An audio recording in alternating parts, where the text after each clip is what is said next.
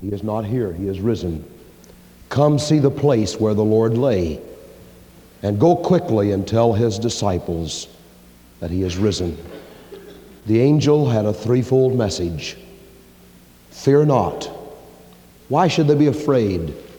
They had seen Christ die on a cross. They had all gone in fear. The earth trembled, the sun refused to shine, and they were afraid. Those who had been convinced that Jesus was the Son of God, they were afraid. Those who had some questions in their hearts, they were afraid. Even the disciples who had said, Lord, I'll follow you even unto death, they were afraid. And they ran. But on that first day, on that first Lord's Day, that first resurrection day, Mary came to the tomb. And the angel said, don't be afraid any longer. I know you seek Jesus who was crucified. He is not here. He is risen, as he said. That's the message that has come down through the ages. Jesus is not dead. We do not worship a dead Jew buried in a tomb in Jerusalem. The Son of God is risen with power, power to save to the uttermost all who will put their trust in him. He is not just an example, though he was an example. He is not just a martyr, though he was a martyr, a witness. But Jesus is the very Son of God. He is God come in human flesh to say to a world weary with sin and greed and heartache and heartbreak, don't be afraid. I have overcome death and sin and the grave and hell. And if you'll put your trust and faith in me, there's deliverance, there's forgiveness, there's cleansing. For the blood of Jesus Christ, God's Son, cleanses from all sin. There's not one person in this room tonight who is so under the power of sin or self or habit, but what Christ, through the power of his resurrection, can break the shackles of that sin and shame and stain. Fear not. And then the angel said, come and see the place where the Lord lay. The message of the cross and the message of the empty tomb is not one of blind faith. It is not God saying, you come whether there's any evidence or not. The whole evidence of Christianity is based on what happened at that tomb, not at the cross. Though at the cross Christ paid the price for our sin, he put away the priestly system. He provided power to live the Christ-filled life. And yet it was at the tomb that we have to look today. The tomb that is empty. Come, see the place where the Lord lay. And if you want spiritual power in your life, if you want overcoming power in your life, if you want the spiritual power to go from Glendale Baptist Church tonight to be a new man, a new woman, a new boy, a new girl, a new teenager, somebody that God can use to turn the tide of sin and wickedness in a world that is so weary and seriously sick. If you want that power, then come see the place where the Lord lay. It's empty. That tomb in Jerusalem is empty. He is not here. He is risen. And then go quickly and go tell that he's alive. That's the commission. Why should we go? Because of the mandate. Jesus said, go ye into all the world and make disciples of all the nations. Go into all the world and preach the gospel to every creature. Paul, copying that great commission, said, now then we are ambassadors for Christ. As though God did beseech you by us, we pray you in Christ's stead, be ye reconciled to God. And Jesus said, ye shall receive power after the Holy Ghost has come upon you. And ye shall be witnesses unto me both in Jerusalem and in all Judea and in Samaria and unto the uttermost parts of the earth. Jesus said that. And if there is no other reason why we ought to get up and go, it's because Jesus said it, the mandate of the Master. And secondly, we ought to go because of the multitudes in the valley of decision. Multitudes, multitudes in the Valley of Decision. In Warren County, 72,000 people, fewer than 10 to 12,000 go study the Word of God on Sunday. 1 out of 3 people you meet on the streets on his way to an eternal separation from God in a place Jesus called hell. Because of the multitude that need God, because of what Christ told us to do, we need to go.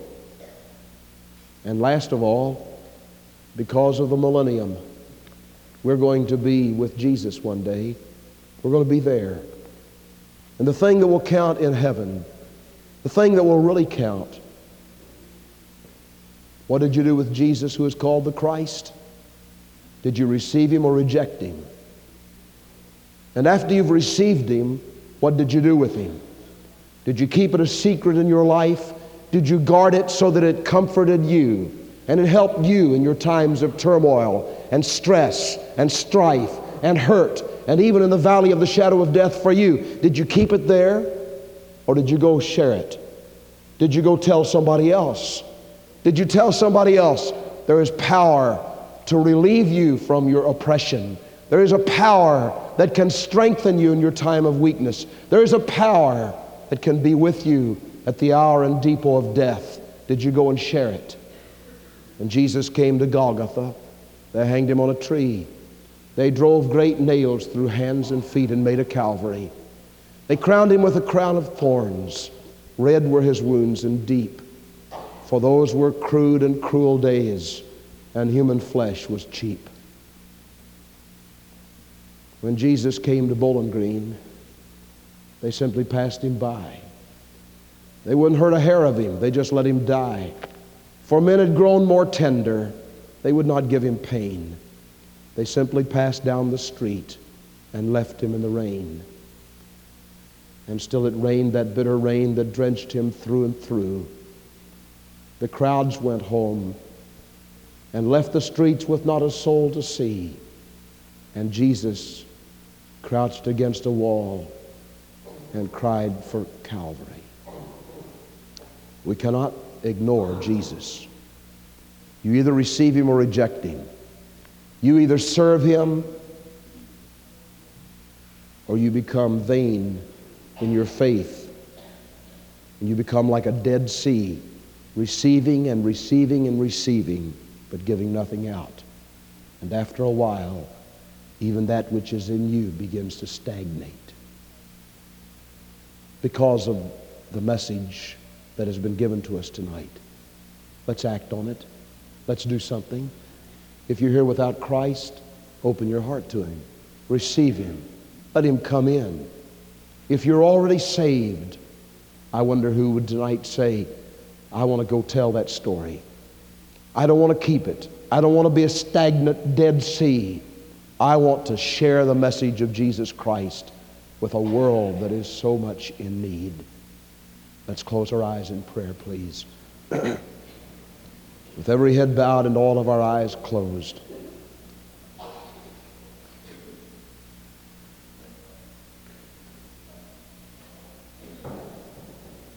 Right where you are, tell the Lord what the biggest, greatest, most serious need in your life is. Will you tell him? Maybe it's some habit, some petty sin, some little insignificant something that's gotten its octopus-like tentacles all around you, seeks to destroy your spiritual life and power and vitality. Tell it to Jesus tonight. He'll give you the power over it. Maybe it's evil temper or intemperance. Maybe it's some spiritual sin of the Spirit. Tell him about it. Maybe it's some anxiety and worry that you face. And somehow you haven't been able to turn that over to the Lord. Tell it to Jesus tonight. Maybe you're afraid of dying. Or maybe you're afraid to live. Tell it to Jesus. And while every head is bowed and eyes are closed, if you have never asked Christ to come into your heart, you do not remember a definite time when you said by faith to that living, resurrected Jesus, "Dear Lord Jesus, come into my heart. Be my personal Savior. I receive you by faith." Would you do it now?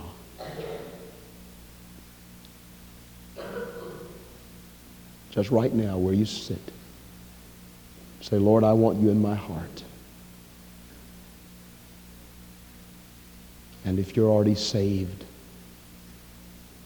would you say, "Lord, I want to give you my life so that you can use me to share that wonderful story, the good news that Jesus is able to save to the uttermost all who will come to God by him."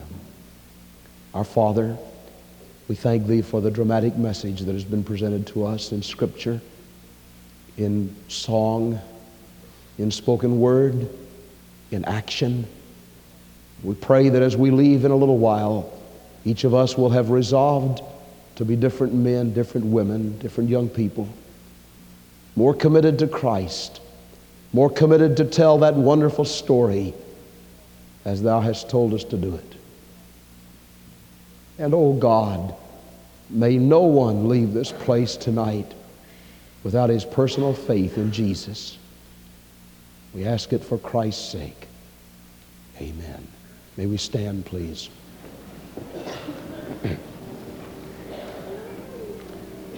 We're going to sing God's invitation. And as we sing tonight, I want to ask, if you're here and you've never been saved, you've never come to Christ, would you step out of your yesterday into God's tomorrow? Out of your bondage, sorrow, and night into Christ's glorious liberty and light? Would you do it tonight? Maybe a boy, maybe a girl, a teenager. Maybe there's an adult here tonight. And you realize that honestly, you've never been saved. You've never really invited Jesus into your heart. I wonder if you'd do it now. I'm talking about the most pressing thing in the world. And I hope you're listening. I hope you're listening. The most pressing thing in the world is the personal purity of your own life. The personal commitment of your own life yielded on the altar of faith in Christ. Would you do it? If you're already saved, are you serving him? Are you living where God answers prayer? Are you saying, "Lord, I want to be the kind of witness that can effectively take the gospel out to the regions beyond"? It may be somebody here tonight has felt God's call tug at your heart to preach the gospel, to serve the Lord in some special way. Will you yield to him? While we begin to sing, who will step out for the King? Will you come tonight? Do what God tells you to do while we sing.